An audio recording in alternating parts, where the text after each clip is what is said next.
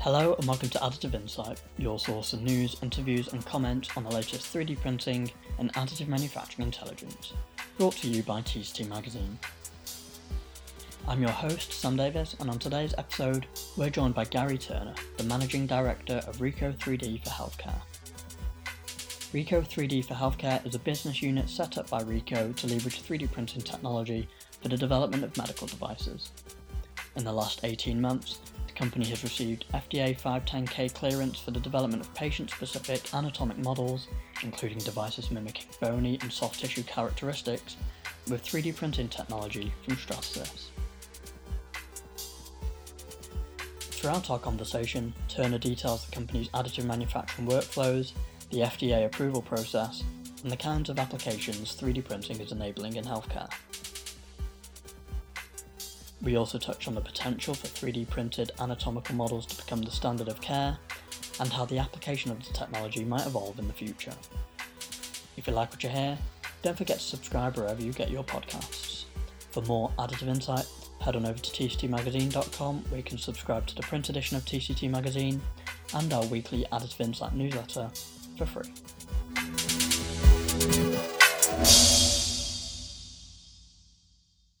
Hi Gary, welcome to the Additive Insight podcast. I understand you've been working at Ricoh for a long time, but from what I've read, it's maybe the last 7 or 8 years that you've had a greater focus on additive manufacturing technology. So to start, can you tell us about the work you had done prior with Ricoh, and then how the move into additive in an official capacity came about a few years back? Sure.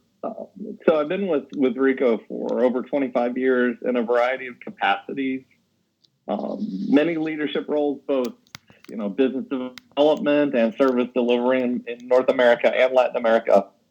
And most recently, prior to this role, my responsibility was to create partnerships and alliances with other companies to leverage Ricoh's infrastructure. Ricoh is a global company and with thousands and thousands of employees in the field. And we began to work with other manufacturers to help them leverage that infrastructure, kind of like a force multiplier, to expand their business without having to make massive investment in field infrastructure. Mm-hmm. And in particular, I gravitated towards the additive manufacturing space and was responsible for creating partnerships and alliances in the additive manufacturing market. Also led the launch as part of that of an additive manufacturing program in Latin America, focused on the educational space. And then, focused really full-time on additive about 5 years ago. Okay. And now responsible for the business unit here in North America. Mm-hmm. And so can you provide some context, I guess, into the investment that Ricoh has made, I guess, from a time and an effort perspective rather than money, into 3D printing technologies and what the motivation for that was, I guess?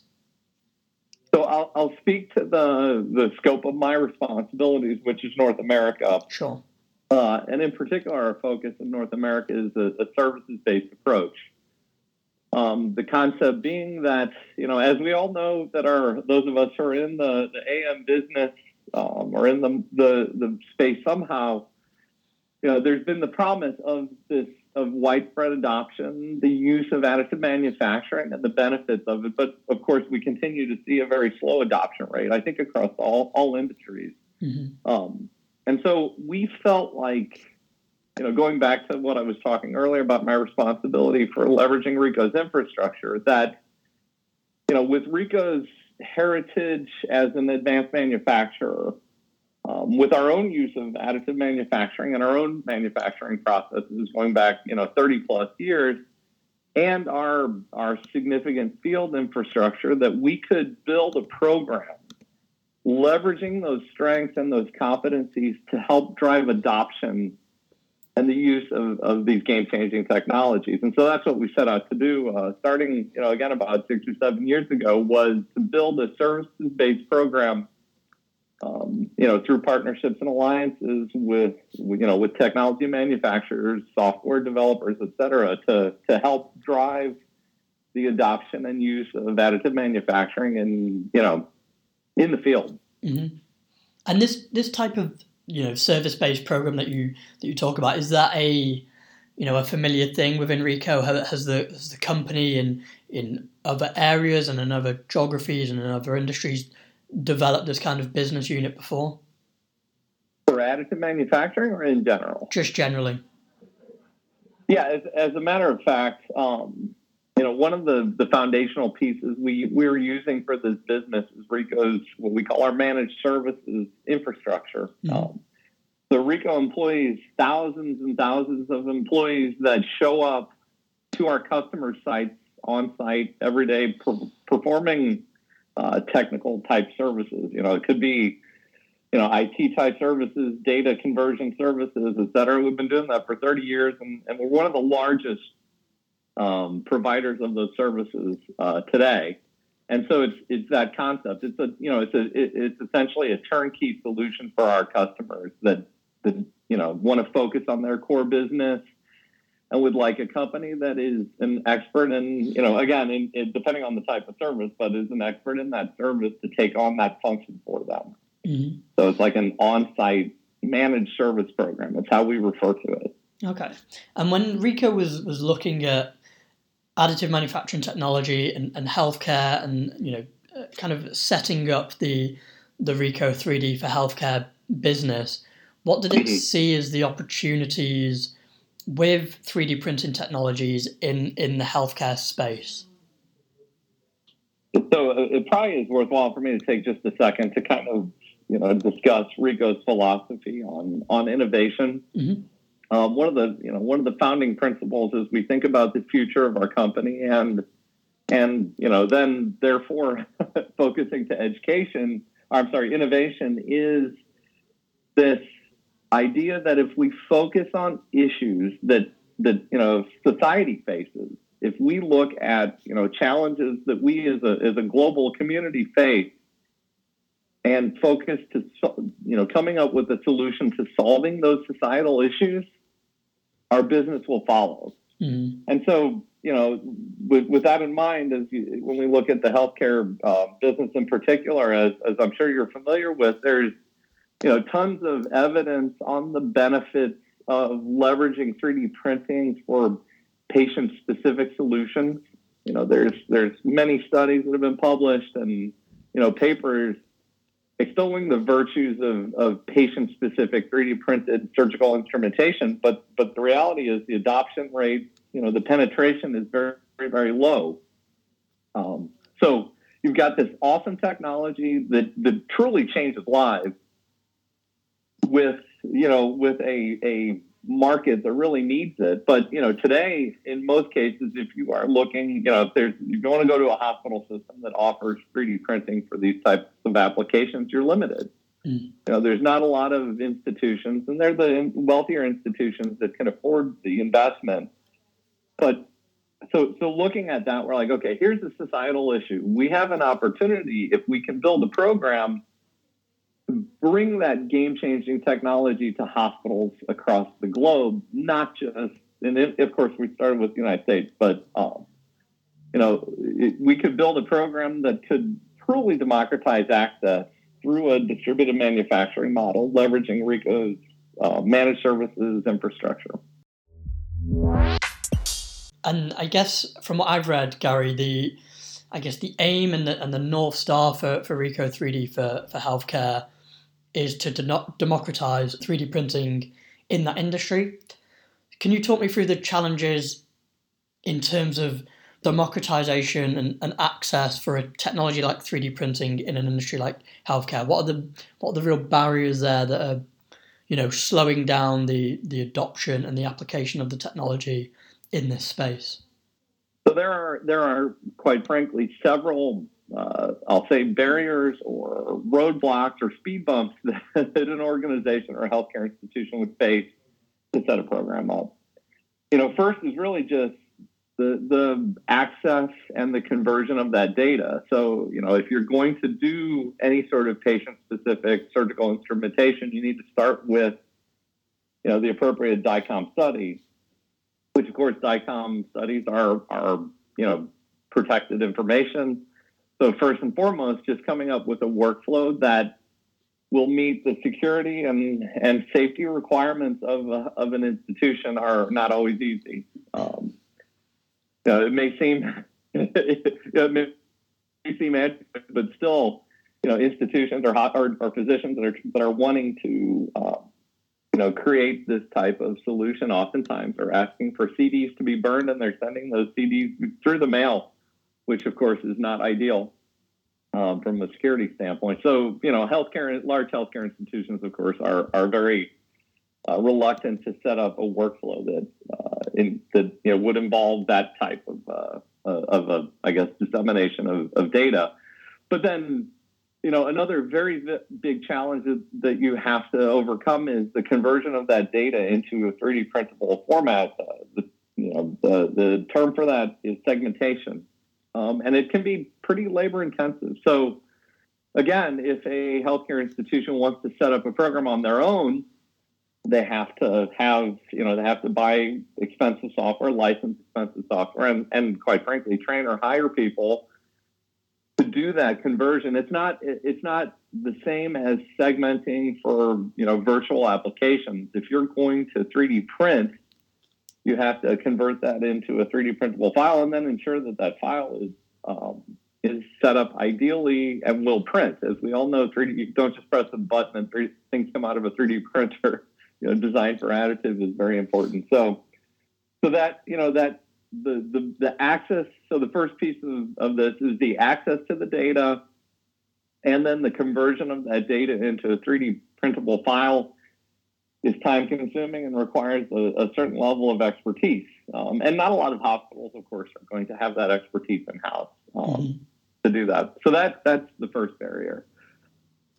The second barrier, of course, is the actual production. Again, as we all know, like I said earlier, you don't press a button and all of a sudden a finished model pops out of a printer. First of all, the expertise of what type of print technology is appropriate.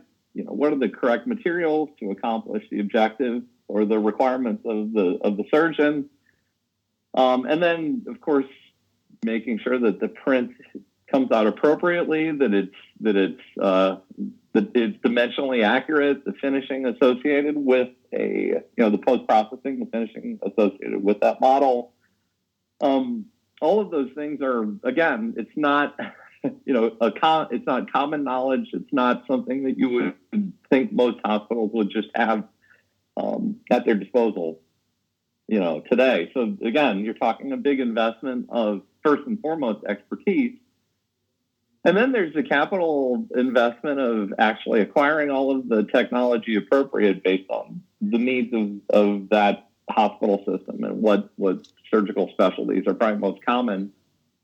So there's another, again, challenge there is just the actual physical setup of a 3D print program and the associated personnel required. So it's costly, it's time consuming, and there's not a standard program out there that makes it easy to hire people that are ready to do this. And then you have the quality side of this. These are medical devices. A 3D, just an anatomic model alone is considered by the FDA a Class 2 medical device, and as such, if a surgeon is using an anatomic model for making decisions and in some cases practicing their surgery, it's absolutely critical that model matches back within the appropriate tolerance to the patient's actual anatomy. So, that requires a quality management system, really, and not many hospitals have experience in setting up a QMS that would meet those standards and accomplish all that. So I think you've got regulatory quality issues, you have software conversion workflow challenges, and then you just have the expense and knowledge and expertise of 3D printing itself. I think all of those things combine to make it really challenging for, even one hospital, much less a hospital system with 50, 80, 100 hospitals across their network to create a program. So those are, long answer to your question, but those are some of the key barriers and challenges. Of course, there's others, but I think those are the biggest ones. Mm-hmm. And so presumably Ricoh, through Ricoh 3D for Healthcare, is proposing its services as a way of dealing with some of these barriers. So can you talk me through how your kind of service model and service offering can help, break down those barriers and kind of democratize the technology for these healthcare systems, to get around the investment and the education, as 2 points that you mentioned there. How can you guys with your capabilities support healthcare systems to integrate this technology, and how does that kind of relationship work on a typical basis? Yeah, so let me talk about the workflow that we built, how it functions, mm-hmm. what our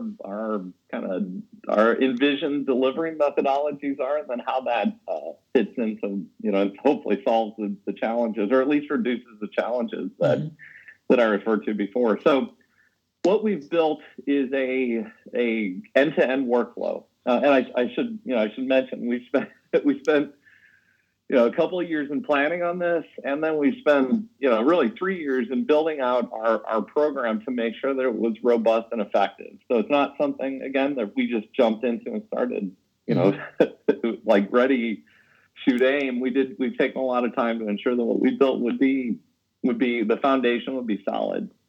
So what we built is through development work on our side, along with integration with some key partners, is an end-to-end workflow that starts within the hospital's workflow as it exists today. So the initiation piece of our workflow starts within the DICOM viewer system that a surgeon would use or a physician would use today to look at their DICOM study. So what we're able to do is to embed into that, or I should say program we're calling it think of it like the anatomic model easy button, but just a simple button that a surgeon, when looking at a DICOM study, could request a 3D model. And what that does is that kicks off a request to the PACS system to transfer those DICOM images into a HIPAA-compliant repository, where our team then, our biomedical engineering team, then takes over and performs the segmentation on behalf of the clinician. Then we engage in some, I'll say consulting or communication with the clinicians to make sure that that segmented file meets their expectations, and more importantly, that the design of the file will meet exactly what their requirements are. It's often a little bit of back and forth conversation, making sure that we understand exactly what the procedure that they're preparing for is, and then to make sure that model meets those requirements. For example, they may want multi-material, they may want some soft material, they may want hard material, combination of the two. But that's a communication between our biomedical engineering staff and the clinician. We have designed a cloud-based case management workflow portal that's used to facilitate the collection of that information and that communication, so it's easy to use. Again, our objective is to not require these clinicians to go outside of kind of a standard workflow that they're used to today. So all of that front end makes it easy to initiate the request, and then leveraging the software and our software components, along with our biomedical engineering expertise, we're able to rapidly segment those files and then design the ultimate output to meet that clinician needs. So you've taken all of that workload off the hands of the hospital and the surgeon. Mm-hmm. At that point, we have two options.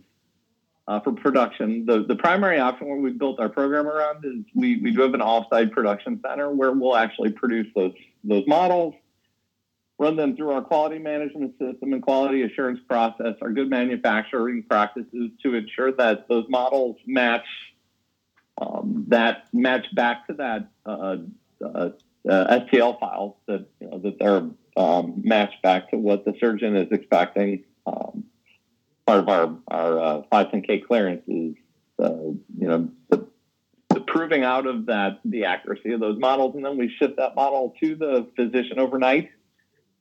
That turnaround time, again, it kind of depends a bit on the physician's availability and, of course, the size of the print, because as we all know, 3D printing is not a magic process. Things don't pop out in 10 minutes.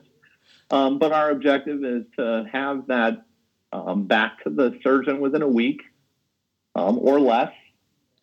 In many cases, we've been able to do quite a bit shorter timeline, especially if there's some urgency. But our objective is, again, with that back and forth and surgeon availability, to make sure within, 5 business days, we're able to get that model back in their hands. Mm-hmm. Now, the next phase of our offering, which we think is probably the most critical for scale, is the creation of point-of-care manufacturing centers on-site at these hospitals. And this is what leverages Ricoh's managed services infrastructure that I referenced earlier.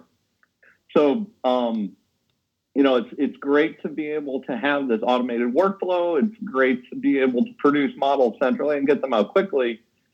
But in some cases, especially for urgent cases, being able to produce on-site is very important. Plus, if you really want to facilitate the interaction and communication with a clinical team, being physically there or physically close by can help out. So the next phase of our offering is the creation of on-site point-of-care manufacturing centers. So these centers will be staffed by Ricoh employees. They'll be equipped by Ricoh. We will bring all the appropriate technology based on the needs of that individual hospital. That site will be registered with the FDA as one of our medical device manufacturing sites. We'll be able to produce 510K cleared anatomic models on site at the location. And those hospitals, just like if they were ordering these to be produced remotely, this will be all as a service. So you take the headache and expense of setting up a program off the hands of that hospital. So that on-site center will follow our quality management system, which has been ISO 1345 certified. Will be staffed by Ricoh-trained employees equipped with the appropriate equipment that's been cleared through our FDA clearance.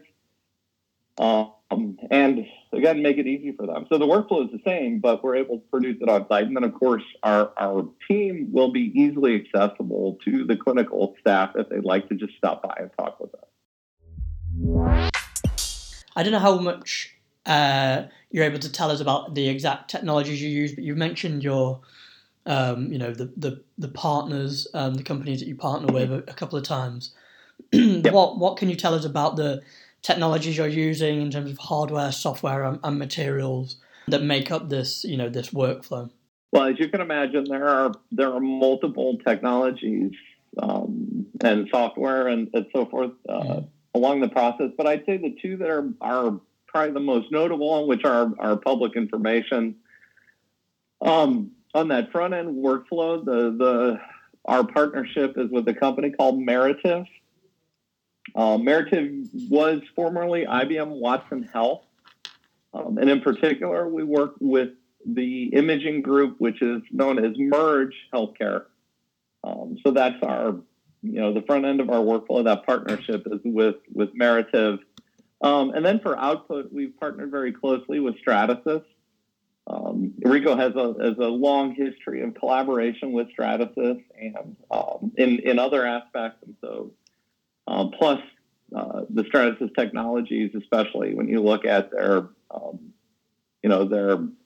like the digital anatomy printer, their jetting technology and capabilities for producing as close as possible models that match the or that match as closely as possible to human anatomy, make a lot of sense. They've invested a ton of money in that digital anatomy technology. So they're our primary partner on production output. Mm-hmm. And then tell me about those applications that you're able to develop them with these technologies. I think Ricoh has FDA clearance for anatomical models for bony and soft tissue. So can you tell me a bit about those products, what goes into the manufacture of them, and then I guess the function of them at, once the medical professionals get their hands on them, what are you able to do with the prints, maybe with different colors that allows a surgeon, to prepare or to educate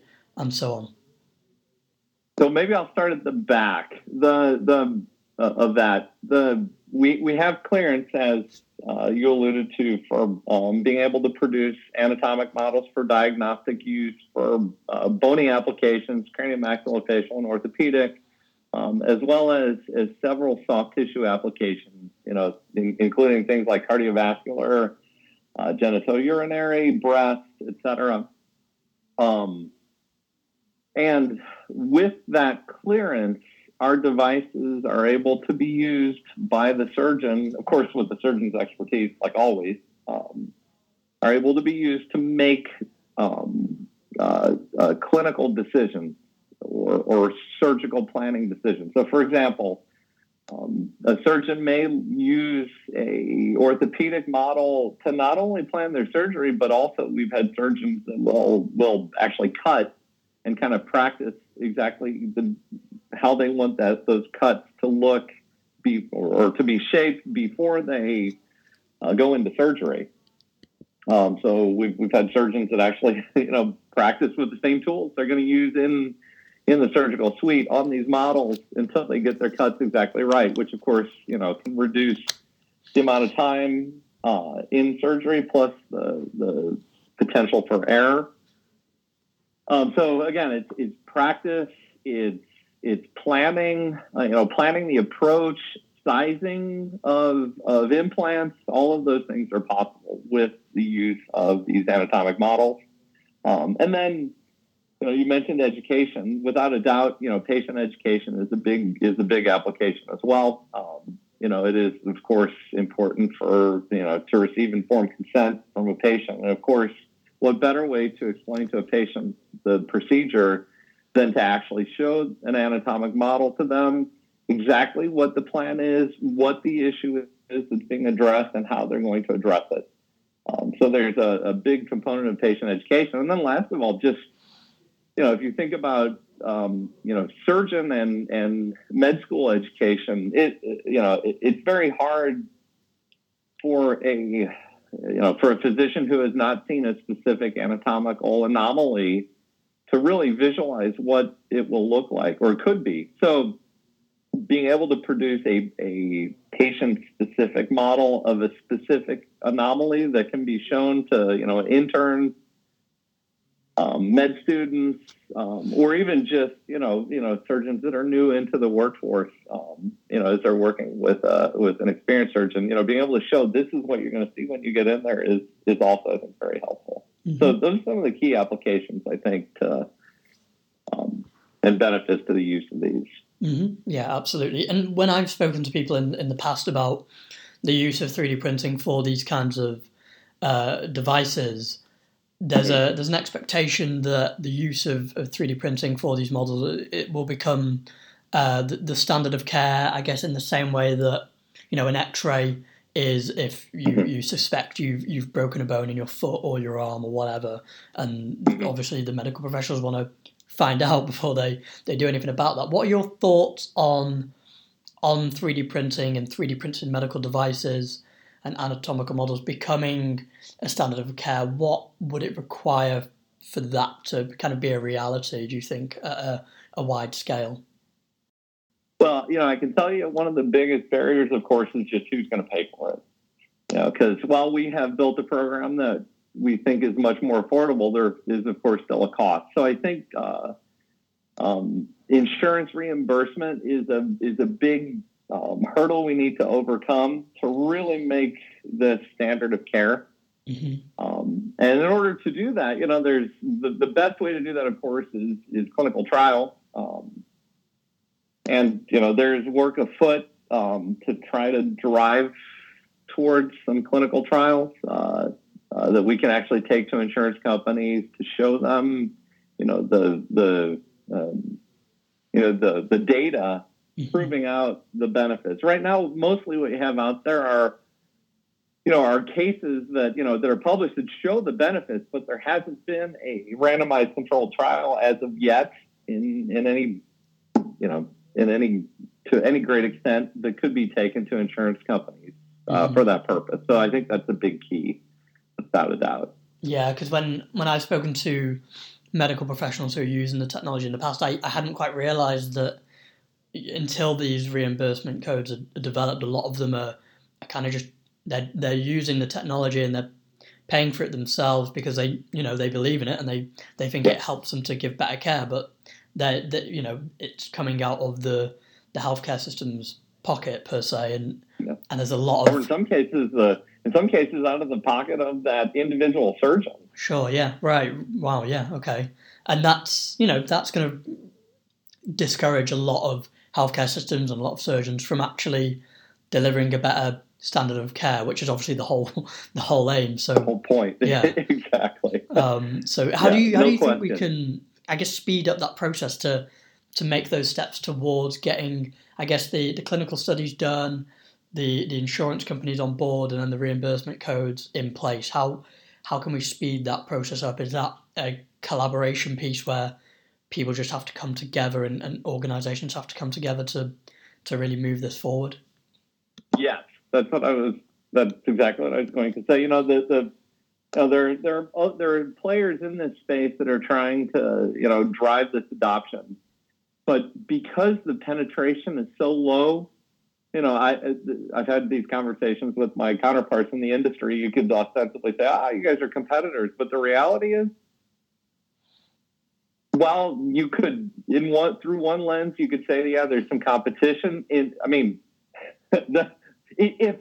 every surgeon that was performing a surgery that could benefit from these models asked for one today, there isn't enough capacity even close across the entire industry to even get a percentage of that. Mm-hmm. So I 100% believe it's important for us as an industry, for all the companies that are in this space, and different. You've got software, you've got production companies, you've got medical device manufacturers. There's a lot of players in the space for us all to pool our resources, and let's fund these clinical trials to prove it out. Mm-hmm. I think that's how we're going to get there, is an industry-wide effort where we all work together to make it happen.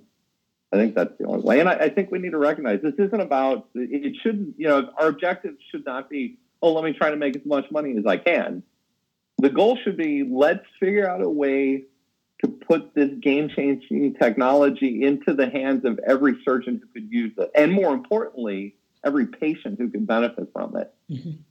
Yeah, I guess it goes back to your point. It'll pay for itself. Yeah, exactly. It goes back to that point of address the issue and the business comes later.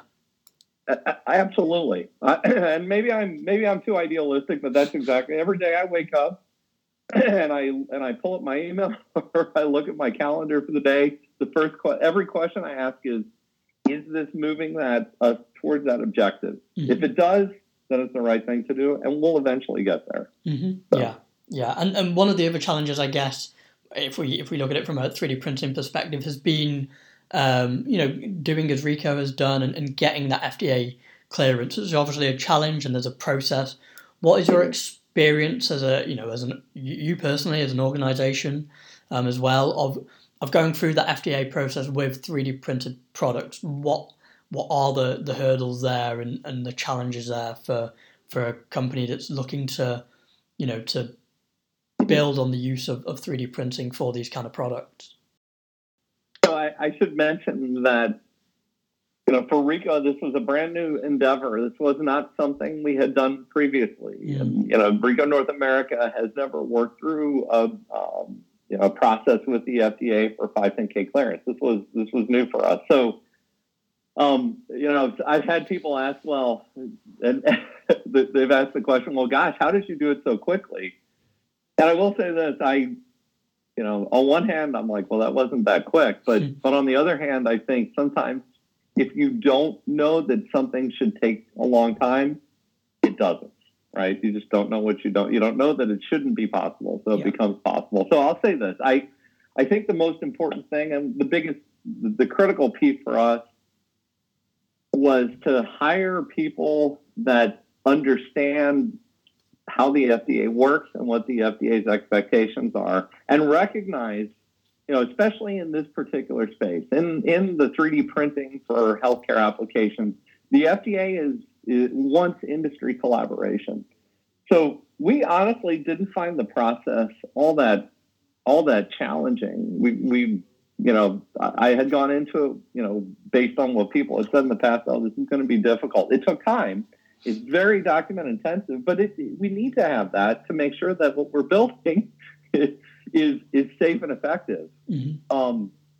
So I think the process, I didn't find that, I didn't think it was unreasonable. I think that it would help if the FDA could be a little bit more firm on what they're expecting in the future, because I think part of the challenge is there's a lot of ambiguity in the use of 3D print and in 3D printing for healthcare applications. The FDA has, I don't think is 100% sure what direction they're going to head, because them regulating point of care is new and different, and so there's a lot of questions there. But I think the biggest challenge really is just there's some ambiguity still about what the future is going to look like. My final question, Gary, and thank you for taking the time today. Where do you expect the application of the technology in the medical field to go next? What's the kind of the next step forward from, I guess, anatomical models are some way to being an established product. What's next, do you think, for additive manufacturing in the medical and healthcare space? Well, or the creation of in orthopedic applications, craniomaxillofacial applications for cutting and patient-specific cutting and drilling guides. You're beginning to see patient-specific or patient-matched 3D printed implants. So I think those things are already in process. Now we're starting to see, of course, the use of AR and VR, patient-specific AR, VR. What I really think is, the probably next phase, especially for surgical planning, is the merging of some of these technologies. So you could imagine in the future the use of a patient-specific, 3D printed model in combination with an AR application, so that when a surgeon is preparing for or practicing their surgery, they're not only, holding the physical model, and they're not only looking at a VR or an AR, representation of that patient, but they could actually, practice how that surgery would perform, leveraging both technologies merged together. Perhaps you're seeing what blood flow is going to do as you make your cuts or do your approach. So I think, I really think the future is a merging of these technologies together. But without a doubt, we know that, patient-specific, personalized, approaches to treatment of people is how we need to think about healthcare in the future. And so, what I see is I just see these technologies kind of merging together. That's my opinion, but I think it only makes sense.